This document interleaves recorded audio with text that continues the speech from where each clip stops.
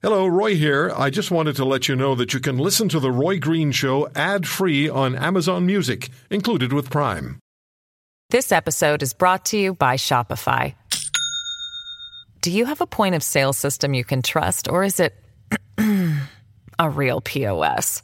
You need Shopify for retail. From accepting payments to managing inventory, Shopify POS has everything you need to sell in person. Go to shopify.com/system, all lowercase, to take your retail business to the next level today. That's shopify.com/system. Welcome to the Roy Green Show podcast. Over the last number of weeks, I've been taking note of emails that you send me all the time. I've told you that I don't have the time to answer all of them, but I read them all. And so I put aside some questions that were asked by you over the past few weeks, and points that you were making as well that you wanted addressed as far as the pandemic is concerned and where politics comes into play with all of this. So we've asked, and I'm grateful eternally, to our good friends at Ipsos Public Affairs, because they are always agreeable to come on this program and talk to us about the mood of Canadians. They do a lot of work, of course, with globalnews.ca. And Darrell Bricker is the president and CEO of Ipsos, and Sean Simpson is the vice president at Ipsos Public Affairs, and Sean is with us today. Sean, thank you very much for taking the time. Good to talk to you, my friend. Thanks for having me, Roy. Before I ask you the questions that are based on the emails that I received, I just watched, or at least read a story on Global News earlier today about the mood that Canadians are in, and Ipsos did a poll in February, 56% of Canadians anxious at that time. How are we doing? What's our mood in this country? Well, I think we're upset that we have to go under a third wave of lockdown in places like Ontario and Quebec and other provinces. But overall, now that we're actually seeing needles going into our own arms, our neighbors' arms, our parents' arms, there is optimism that we're moving in the right direction. And, for the last couple of months, our polling has shown that support for the Prime Minister is pretty high. There was a little dip in January, December, when, again, we had to go under lockdowns after the holidays. And when Canadians realized that we don't have our own vaccine manufacturing capabilities in Canada, they scratched their heads, that one momentarily taking over the Prime Minister, but he's since rebounded. Yeah, and we're talking a lot about the political realities of the pandemic, and tomorrow we'll be speaking with the Premier of Saskatchewan, Scott Moe, about this in some detail. But what I've seen, Sean, and the questions that I'm asking, the points that I've seen made by listeners across the country are these. There's a general dissatisfaction with the fact that the pandemic's almost become a political food fight where political parties are trying to gain an advantage over one another, anticipating a federal election before the end of the year. Well, let me ask you this. What do you sense, what does your polling tell you, what the view is that Canadians have of politicians generally and their performance during the pandemic, federal and provincial? Almost without exception, Canadians have been very supportive and approving of both the Prime Minister and their provincial premiers. The notable exception is, of course, Jason Kenney in Alberta, and maybe not quite as bad and more recent, some frustrations with Premier Doug Ford in Ontario. But by and large, Canadians have rallied behind their leaders in this time of crisis. So that's interesting, because when I look at my emails, I see some of that, but largely I see some significant criticism of the way we've moved forward and the fact that we're low on vaccine supplies in this country. So let me segue to this. How are we likely reacting to the news that our American neighbors are being vaccinated in massive numbers, 175 million, I understand, as of now, while we're struggling along around 45th to 50th in the world? How's that resonating with Canadians across the board? Well, again, a couple months ago, when essentially nothing was happening in Canada, but we were seeing vaccines rolling out across the U.S., Canadians were not receiving that well. However, they have seen some progress and they're essentially back on track. And what's interesting here is I think Canadians are partitioning their opinions a little bit in the sense that vaccinations, I think that the Prime Minister is getting accolades and strong approval ratings for vaccinations, but lockdowns aren't really his bit. That belongs to the premiers. So the Prime Minister is able to deliver things that are good, whereas the premiers are left with, taking actions that are more contentious, that are seen as bad in some cases. Now, generally speaking, Canadians support lockdowns, but what they don't like is sort of what's just happened in Ontario, where we sort of have these half measures only to go, the full distance 2 weeks later. So you're telling me that Canadians, by and large, are satisfied with Mr. Trudeau's performance as far as the vaccine delivery is concerned, even though we're around 45th or 50th in the world? Yeah, despite those realities, the Prime Minister seems to be flying high. Now, we'll have some polling out with Global News on Monday. I suspect we'll be having another discussion next weekend about some polling. And I don't want to scoop ourselves here, but things are still looking pretty good for the Prime Minister. What will political parties have to do? And maybe this is the news Mr. Trudeau wants in order to call an election following the April 19th budget. But what will political parties and governments need to do? Because they're all going to be involved in the next federal election. You know that, and I know that. What will political parties and governments need to do to overcome any level of mistrust or doubt which may have arisen? And I could forward you emails on that score. Well, I think that there is not a lot that they can do or say at the moment when all of the airtime is on the incumbents. There is an incredible incumbent advantage right now. Again, perhaps with the exception of Alberta. So given that the airtime at the moment is on the premiers and the Prime Minister, the Erin O'Toole and other opposition leaders within the provinces are struggling to have their voice heard. That is just simply the reality of the situation. Now, the Prime Minister may be emboldened by his numbers right now, but it's pretty risky business, manufacturing a defeat when 2/3 of the country is under, stay-at-home lockdown orders. So my personal view is that it's not likely to happen soon. However, if in fact the Prime Minister is able to achieve his target of having everybody vaccinated by, I think it was September, then we could very well see a fall election if it can be done safely. Yeah, I have a sense that's what they want, because they see an opportunity. We know we have a federal budget coming up in a matter of days on the 19th. What should it contain and what should it not contain? The CEO of RBC has urged the federal government to not spend massively as far as a stimulus is concerned for the economy, suggesting that could lead to inflationary issues. And yet we have the Liberal delegates talking about the possibility of a universal income. Just looking through some of my notes here. Also, the idea of forgiving student debt and increased old age security. And, this one, taxing the wealthy. That's always a good one. National pharmacare and economic equality, whatever that means. And the Green New Deal, which I thought was an American concept anyway. We are joined by our good friend and the often requested Dr. Eric Kam, macroeconomics professor at Ryerson University. As I like to say about the professor, he calls it like he sees it. He doesn't temper his views with any politically correct approach. How do you get away with that?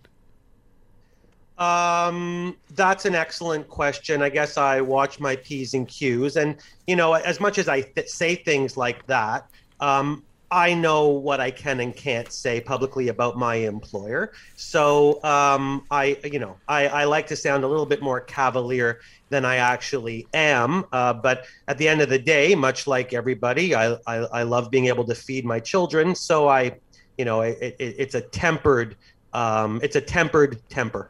Temper. I like that very much. Yeah. Okay. So we have what is your feeling? What are your thoughts? What are your economic thoughts? And what is your economic evaluation, macroeconomic evaluation of the idea of a universal basic income for Canadians, given what you just heard the parliamentary budget officer say?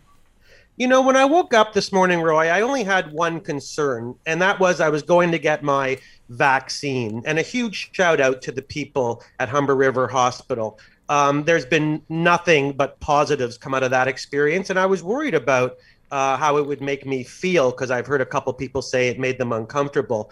No, I felt fine until I got back in the car and turned on the radio.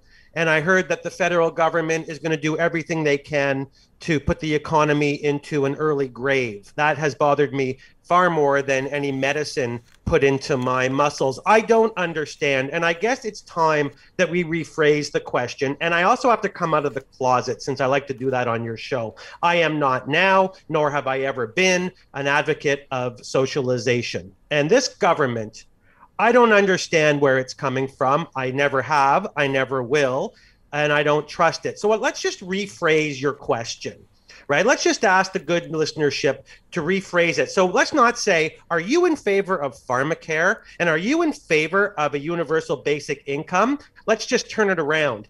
Ladies and gentlemen, boys and girls, are you excited about higher taxes and lower disposable income? Does it make you more excited to know that these things are nothing more than political overtures to get your vote and have 3 to 5 more years of this federal government? Roy, we can go into this. We can take it apart on a micro level, a macro level, but how, on God's name, in a pandemic, this government seems obsessed with lowering disposable income is beyond me.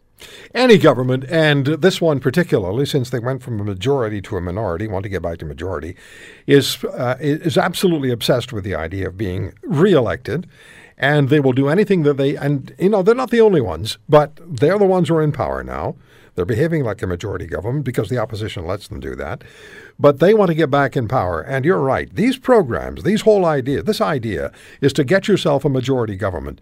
And that's why we have the finance minister talking about, in vague terms, as you know, Professor Cam, in vague terms, about stimulating the economy to the tune of $70 to $100 billion over the next 3 years. But again, in vague terms, not telling us where that money would go. That's because, says me, the long-term election analyst and observer, because they're going to decide where it goes depending on which way the wind blows during the election campaign. That's where it will go. Meantime, we have the CEO of RBC, the Royal Bank, Dave McKay, telling the federal government, do not overspend on stimulating the economy because it's not necessary and you'll drive us into an inflationary cycle.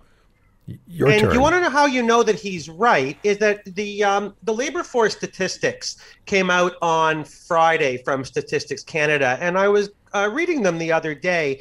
And, I have to say that the economy is more elastic and more resilient than people think. Don't get me wrong, we're in a spiral, and we can't lie about that. But, if you look at the statistics on employment, on unemployment, on any of the key macro variables, they're bad, but they are not as bad as they actually could be. I mean, there really is some, minimal, but some cause for positive feeling that things haven't exactly hit rock bottom. And I really think that speaks to the elasticity and the resilience of the Canadian economy. And I'm actually quite proud of it. If you can be proud of a thing that doesn't live and breathe, although I would argue it does. But the largest driver of this economy, the largest driver of any economy, Roy, is spending, consumer spending. And the largest driver of consumer spending is disposable income. Right. And that's nothing more. I know where that you're is nothing going. more than the money in your wallet. Yep. And so, what do you have to do to stimulate an economy? Well, you either have to give people higher real incomes, or you have to decrease taxes. But what is this government going to do right now? It's going to come in and say, you know what we're going to do? Forget that. Forget the sheer definition of disposable income. We're just going to tuck that under the mattress. And we're going to talk about pharmacare and daycare and every other care. And it's all the same thing. It is broadening the social safety net. It is just a tax. And politically and economically, I can't even imagine a worse time to throw cold water on the economy. People have to think, have to realize, have to recognize that governments do not have money. Governments take money. They take money from their tax base, and then if they do it properly, and it's very seldom done, it appears, particularly these days, then you have a working society, and you have a working economy, and you have a balance sheet that you can actually live with. Now, I know a lot of people are going to be saying, well, hold on. The headline green is that the Canadian economy added 300,000 jobs in the month of March, and that the unemployment rate dropped to 7.5%. I'm going to say to you this. Fine. Yeah, good enough. Great news. Love to hear it. Check with me back in April after the lockdowns.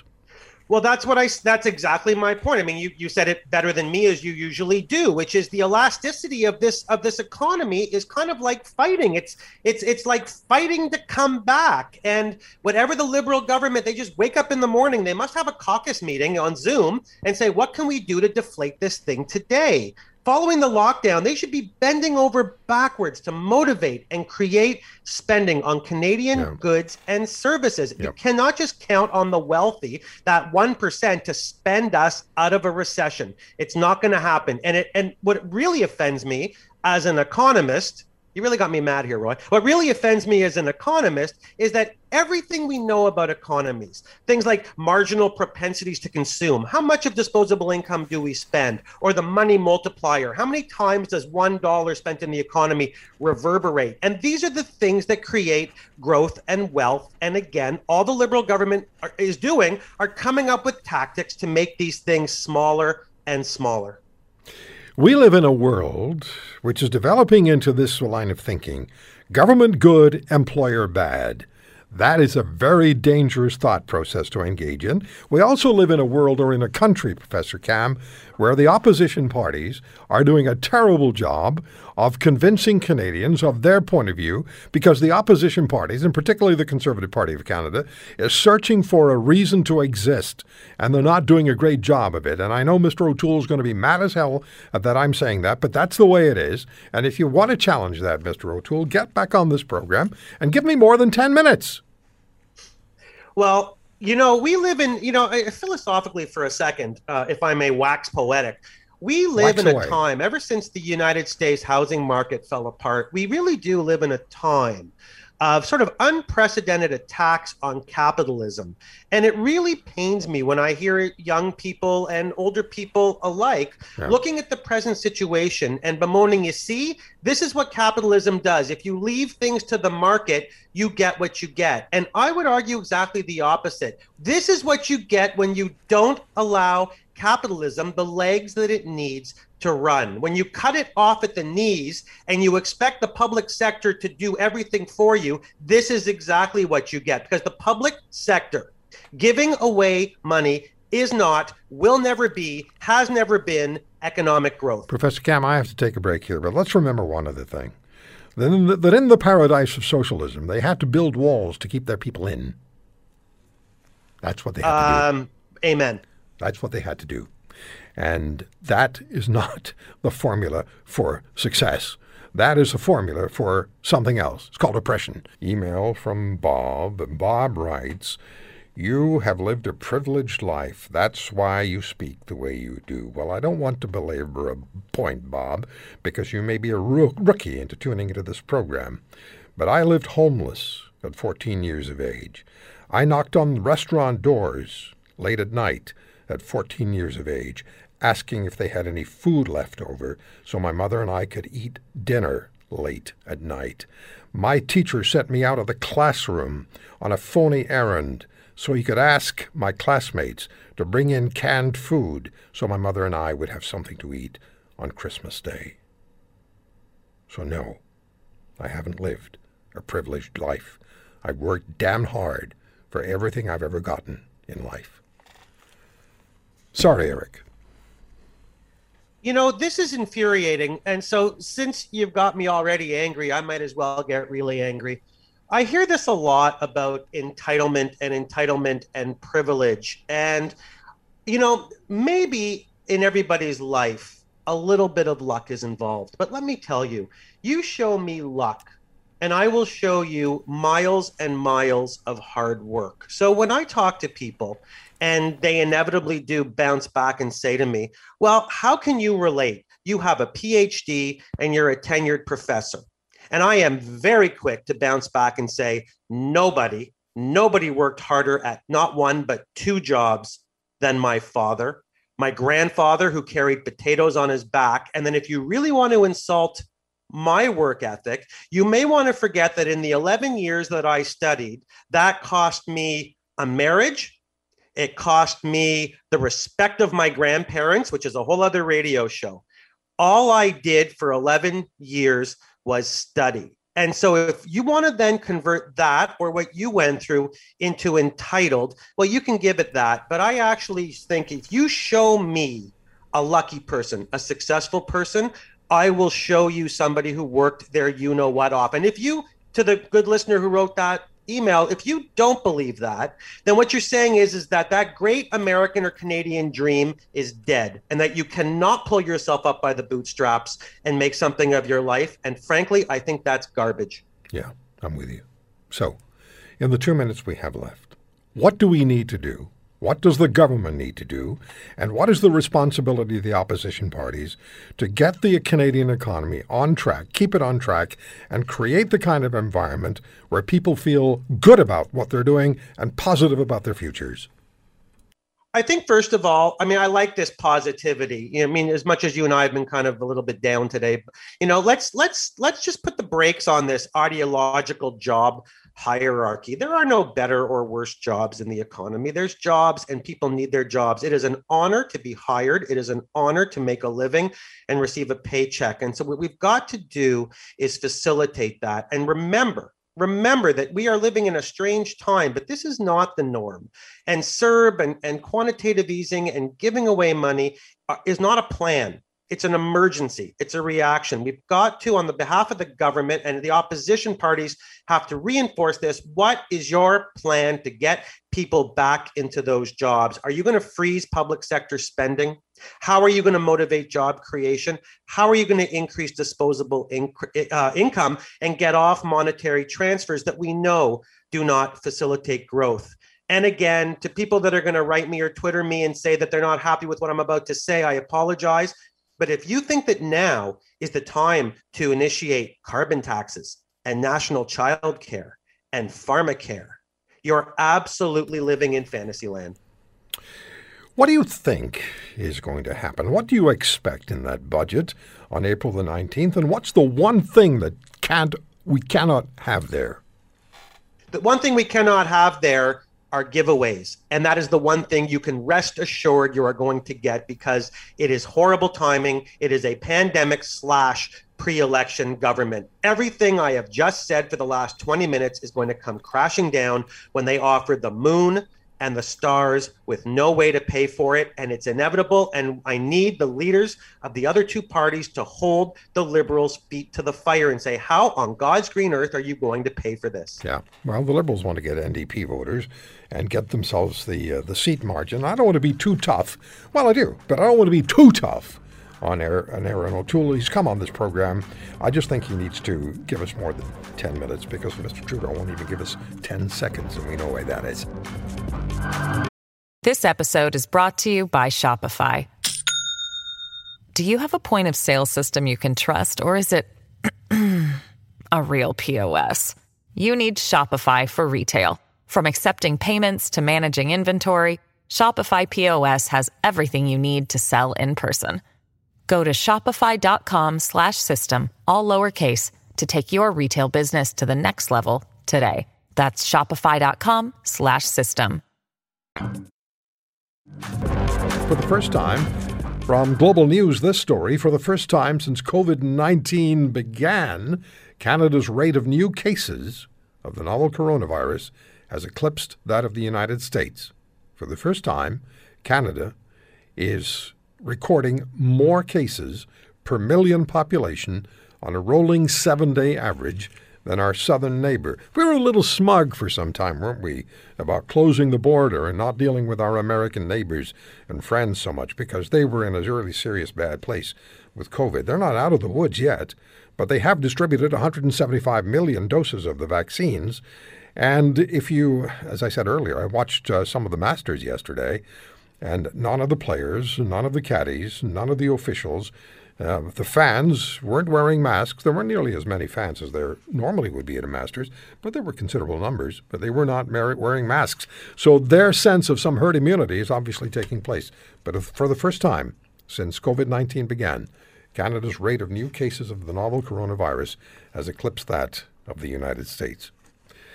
Dr. Ronald St. John was for 35 years serving in public health and infectious diseases control in Canada and in the United States, as well as with the World Health Organization Regional Office for the Americas.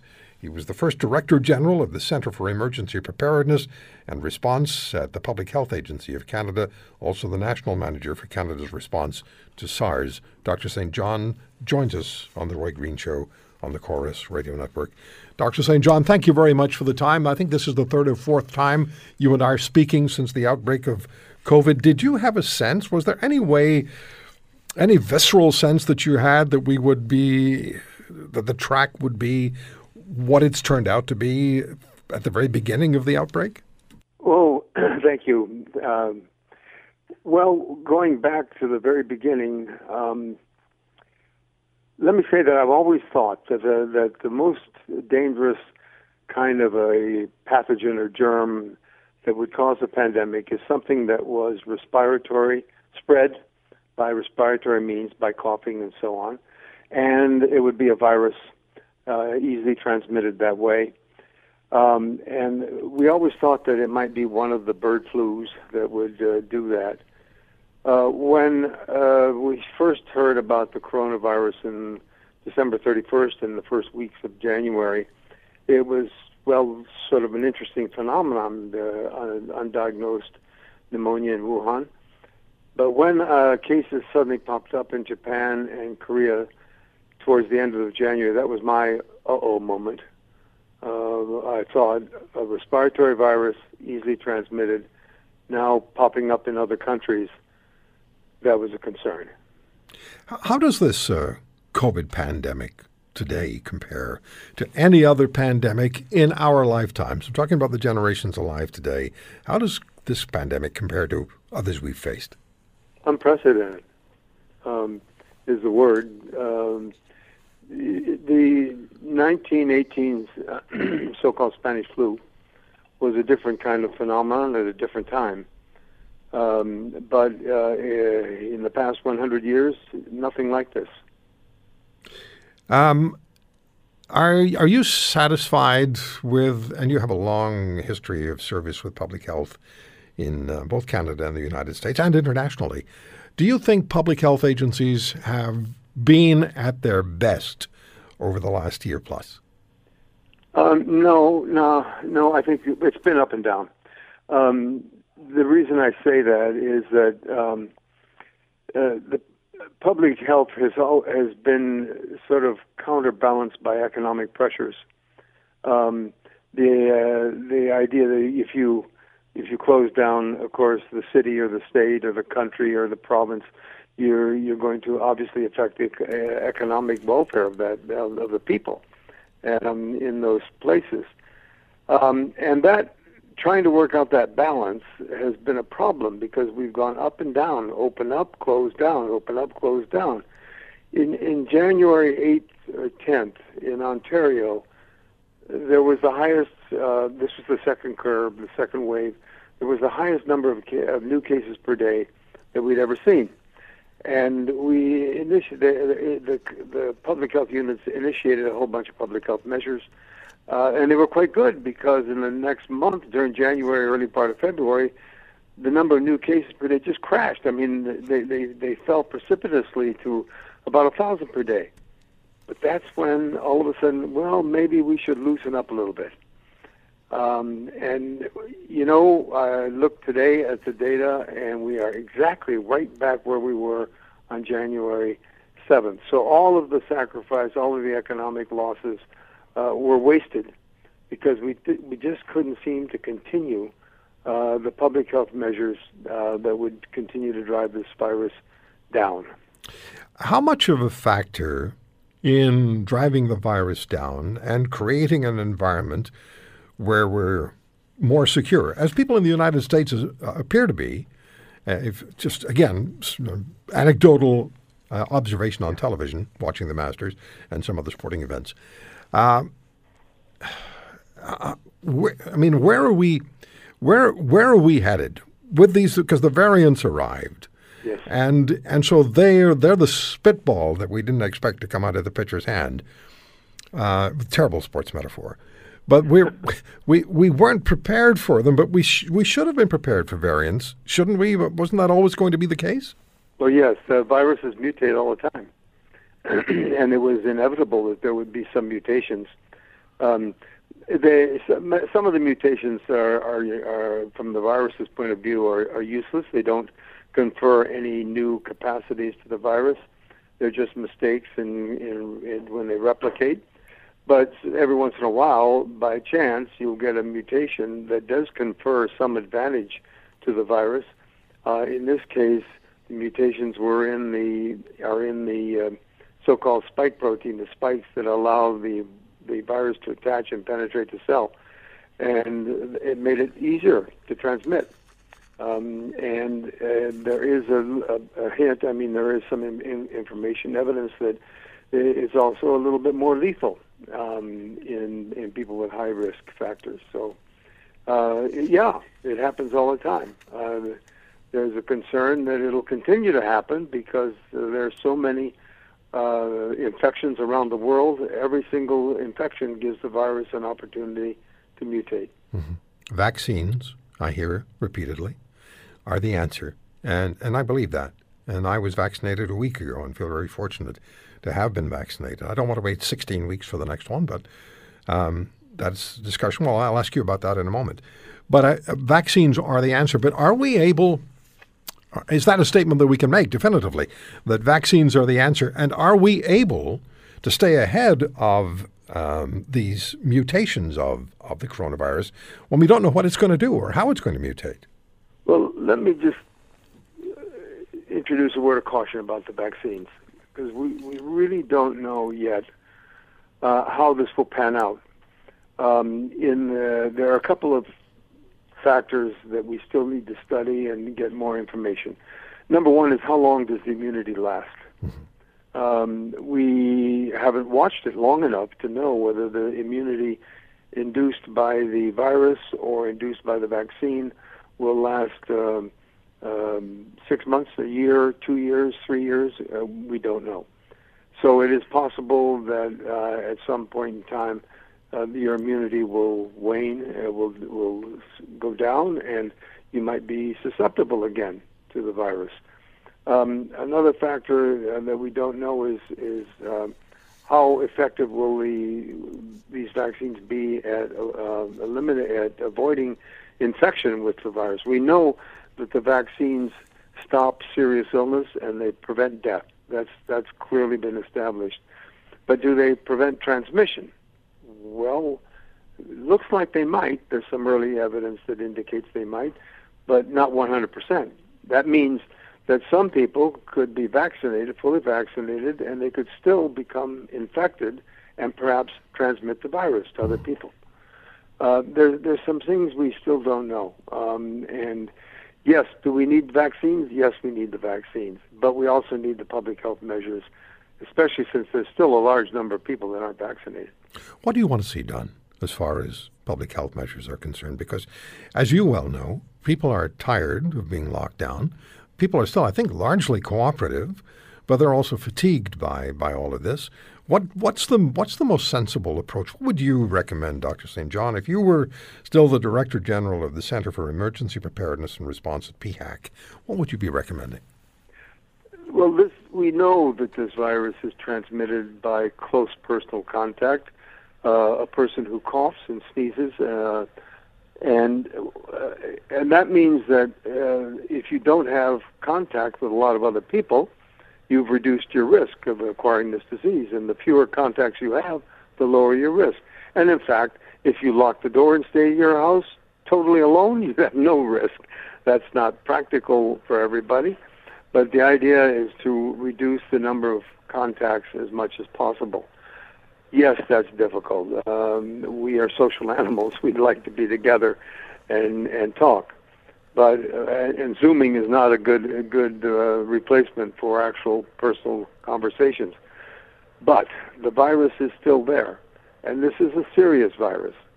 And I think if we could emulate in Canada what some other countries have done, South Korea, New Zealand, Australia. Australia, last time I looked on April 5th, with a population of 25 million people, had only 13 new cases in one day. We have 5,000. So what are they doing? It's the same virus. So we need to look at that very carefully and say, the Australians are very strict with their public health measures. Is their vaccine distribution better than ours? I don't know. No, it's not. They have some difficulties right now with supply of vaccine. They do not produce vaccine nationally. Okay. They have to buy it and import it, and they've had some difficulty. Dr. St. John, if vaccines are not the complete answer, not the panacea, and we're not sure yet what they'll ultimately accomplish in their present form, and they're evolving as the virus is evolving. If they're not the answer, and we go to lockdowns or keeping people away from one another, is this just an endemic situation that's just going to be repeating itself? Because the virus doesn't appear to be leaving. If the vaccines aren't going to put a full stop to it, are we just going to have to become an internalized society? Well, I've read a lot of articles recently by many different authorities, and the consensus is that this virus is not going to go away 100%. Mm-hmm. That it'll become what we call endemic. That means it might become seasonal, like flu. We're not sure, but that most people will get vaccinated. We think that most people will be protected. But there will be some people in our population that won't be, and we will have little outbreaks here and there of this virus. So it's just going to be around. It won't disappear. What happened in 1919 with H1N1 when that pandemic ended? Well, the influenza continued to happen every year, right? But it was not a pandemic. Okay. So it mutated itself into a less viral form. Yeah. Okay. Let me ask you about the delay that's been approved by NACI, the 16-week delay between vaccines. I received an interesting email from a listener earlier today suggesting that, look, by the time that I get my second vaccination, 16 weeks after the first one, the COVID virus will have changed its form, changed its reality, sufficiently so, more than likely, that the second one won't even be effective because the body won't remember the first one. I found that I'm not expressing this as eloquently as the listener did, but I think you know what I'm saying. No, I think that's too short a time period for any new variant or any new mutation to actually become that big a problem. Mm-hmm. We know that, for example, the South African strain of this virus that the AstraZeneca vaccine does not work as well against the South African strain as it does against other strains. But we also know that the the Pfizer and the Moderna vaccine, they work quite well against the British variant, which is what we have in Ontario right now. But it varies from place to place and variant to variant. So, but no, I think it's not too long an interval for something else to pop up and ruin everything for us. I don't think that'll happen. What are your thoughts of mixing and matching vaccines? Well, that should be studied. I mean, we may need to look hard at that, depending on supplies and depending on what's available. I think it's a booster dose. The second shot is a booster to stimulate the immune system even more. And do you need the same vaccine to do that? Well, there are some very technical issues because not each vaccine does not produce the exact same antibodies. They're slightly different. So, do you need to get a booster for the same antibodies, or Can they be slightly a mix of antibodies? It's technically a bit complex. So it needs to be studied carefully. We have about 15 seconds left. In the United States, at least, again, anecdotally, it looks as though they're reaching some level of herd immunity, or people are more confident. Are you getting any encouragement out of what you're seeing from the U.S.? Well, not if you look at Michigan. Well, I guess, yeah. And some other states where the virus continues to spread rapidly. Now, it remains to be seen. Just remains to be seen whether their curve actually goes down in the near future. All right. So we are where we are. It's a terrible cliche, but you know that over the last year, we have spent a great deal of time on the air with Dan Kelly, the president and CEO of the Canadian Federation of Independent Business, the small business community in this country. And as recently as 2019, the small business community in Canada created more than 8 million jobs. Think about that. Out of a national population of 37 million, the small business community created more than 8 million jobs. And that small business community has been under tremendous duress, and you know that from the shows that we've aired with Mr. Kelly and with small business owners, as recently as last weekend. Tremendous duress with upward of 250,000 small businesses potentially not surviving this COVID reality, and the challenges they've been facing and the close downs that they've had to deal with and still have to deal with. So it's a major issue. And I was thinking about that over the early part of this week, and I started to wonder a couple of things. Number one, how are the younger small business owners doing? How committed can they afford to feel about staying in that environment, the entrepreneurial environment, when they've witnessed what they've witnessed over the last year plus? How committed can they remain, particularly in a multi-generational business reality? And the other question that I have is this: how have Canadians perhaps morphed, and I hope it hasn't happened, their purchasing, their buying? Have we developed, or are we developing into a society where we buy online, where it's easier to go to a major online server like Amazon and order your stuff from Amazon, or go to the box stores, to the exclusion, hopefully not, but possibly to the exclusion of small businesses in this country? And remember, small businesses fuel communities. They're the people who will hire. Turn the pot down, please. They're the people who hire. They're the people who fund the kids' baseball teams. They're the people who are the backbone of communities. So let's talk about this. Joining me again is Dan Kelly, President and CEO of the Canadian Federation of Independent Business. Hey, Dan, good to have you back. Good afternoon. And Lisa Malbrank is the owner, with her parents, of the Diamond Gallery in Winnipeg. Ms. Malbrank has worked at the business since she was 13 years of age. She was the 2013 Young Entrepreneur of the Year in Manitoba, also the 2013 Woman Entrepreneur of the Year, so named by the Women's Business Owners of Manitoba. And Diamond Gallery was the 2017 Independent Retail Ambassador of the Year, so named by the Retail Council of Canada. Lisa, thank you for coming on the show. Thank you for having me.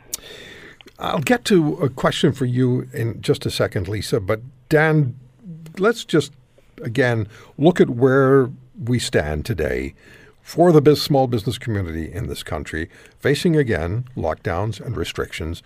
Where are they? Where are we vis-a-vis where we were, say, 6 months ago? And how dire is the situation overall? It's getting increasingly dire every single day, and depending on the province, in absolute freefall. We've had about half of our business members closed once again. That means either fully or partially closed. More and more lockdowns of different elements of the business community every day. Ontario has now returned retailers right across the province to the lockdown list, even expanded it. To the Ontario government's credit, that they've at least leveled the playing field between small and large retailers in the big box setting. But it is really desperate, Roy. I mean, $170,000 worth of debt the average small firm has taken on during COVID. We have 180,000 firms, as you well know, that are not quite sure whether they're going to survive the next number of months. It's pretty grave. And I was correct when I said some 8 million plus jobs were created by small business, right? Absolutely. No, it is the largest source of private sector employment other than government, small and medium-sized firms. Canada is a nation of small and medium-sized businesses. We don't have a huge number of big companies. And as a result, it has been certain sectors of the economy that have really taken it on the chin. Anything that depends on personal contact with a customer, that could be retail, bricks and mortar retail, the hospitality sector, arts and recreational businesses, tourism-related businesses, personal services like hair salons, nail salons. These are the ones that have been taking it on the chin even hardest. Lisa Mulbrank, who is the owner of the Diamond Gallery in Winnipeg, Manitoba. Lisa, you're a young entrepreneur, second-generation entrepreneur. You've been with the company, your parents' company, your company, since you were 13 years of age. You've been at the forefront of what's happened over the last year plus, as far as your company is concerned and small business in this country is concerned. How challenging has the situation proven itself to be to you and your company? And was there ever a time where you said to yourself, and maybe you've talked to other young business owners about this reality, where you said to yourself, I don't know if I can continue this way? Well, I'm not sure if I've ever actually asked myself that. It definitely has been it's been challenging for everyone across Canada, but especially as a small business owner, there's so much unknown that we're faced with. And I think the expression, to describe it as dampened enthusiasm is a great way of putting it. Running your own business comes with its own sets of challenges as it stands. That you don't really necessarily have someone to turn to, who is a superior to yourself, to ask for guidance and support. My parents and I just have each other, and for regular situations that come up that businesses are faced with is one thing, but a pandemic and closures is a very tough pill to swallow. So yeah, it's been a very challenging time, and I can speak for small businesses across Canada. It's definitely it's been very difficult. You have found it necessary to adjust, as small businesses across the country have found it necessary to adjust, to pivot, if you will. What are some of the things that you've had to do in order to keep going? Well, for ourselves, one thing that we kind of always been on the fence for was to possibly launch into e-commerce. And we were always a bit hesitant in the past because we feel that we offer a very personalized customer experience when shopping at our store. And we deal with a higher price point ticket item, and we always feel as though educating our clients is important. So we hesitated on the e-commerce front, but when the pandemic hit and our store was forced to close in March, it did give me more time to put into basically, here we go, we're launching e-commerce. And we now have over 400 items on our e-commerce site, and it gives our clients a chance to kind of pre-shop or actually purchase online, something that we didn't do before. So that's one of the pivots that we are now grateful in hindsight that we kind of were forced into giving it a shot, and it has worked well for us. The other pivot that we have, it's actually kind of been on my mind and the radar for the last few years, is to open by appointment. Because we ourselves in our industry, we work in we're keen on educating our clients, working with them to ensure that we're providing them great product information as gemologists, and also to give them a really personalized customer experience. And in a time where showrooming has been an issue, which we can delve into in a minute if you'd like, by scheduling an appointment with a professional, we feel like we're giving them the best type of service and experience possible. And that pivot has really worked well for us, especially given the capacity limits that we're able to. When you hear that kind of news, Dan, that we now have more cases per million, or cases of infection, than the United States, when they're so far ahead of us as far as vaccination is concerned, that's not good news for the small business community either. It's sure not, gosh, deeply troubling, and of course many businesses are seeing every bit of the news with trepidation. I just saw somebody posted on Twitter a few minutes ago a meme showing that there's only 3 more lockdowns until Christmas. Yeah. And if that doesn't say it all, that's pretty worrisome. And what I will say, though, is that provinces are beginning to pivot their vaccination strategies. More and more vaccines are being delivered. I am happy to report that I got vaccinated as a 52-year-old because I live in a COVID hot zone here in the city of Toronto. But we need that. We need those vaccines in yesterday. We also need them in an employment-based setting. We finally figured out that we now have vaccines in most people living in congregate living settings, the elderly people in nursing homes, etc. Now we need to focus on congregate work settings. And so many business owners are calling us saying, hey, I want to make sure that I facilitate, not mandate, but facilitate my employees to get vaccinated. Mm-hmm. And it seems like provincial governments in Quebec, in British Columbia, and in Ontario are starting to do just that. So that is good news, and hopefully we'll take a chunk out of these COVID infections we're seeing run rampant. Well, it all comes back to the supply of vaccines, though. Ultimately, we can make as many appointments as we want.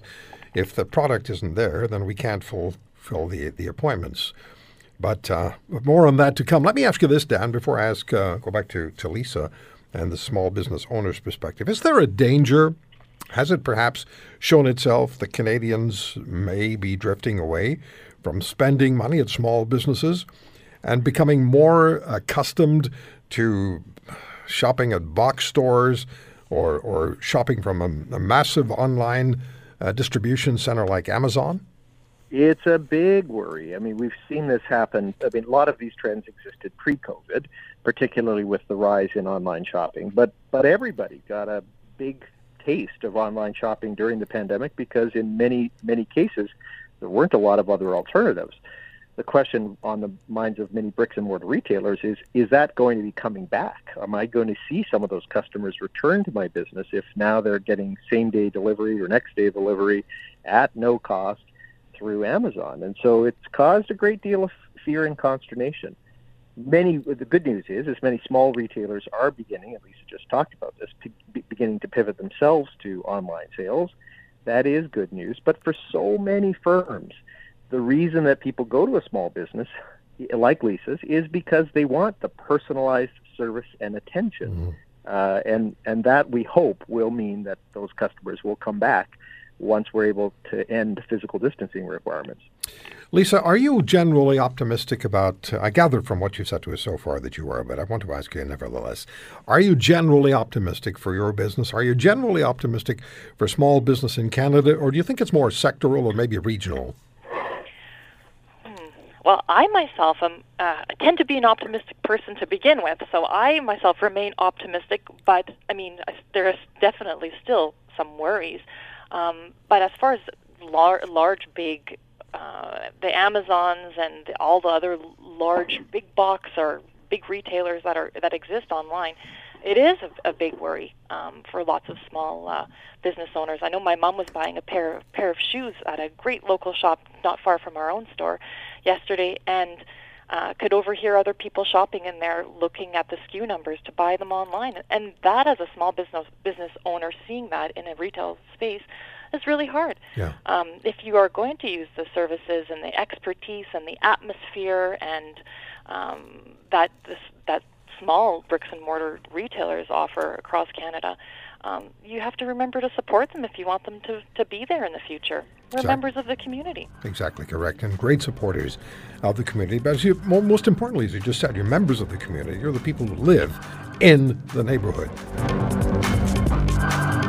Thank you for listening to today's podcast. If you want to hear more, subscribe to The Roy Green Show on Apple Podcasts, Google Podcasts, Spotify, Stitcher, or wherever you find your favorites.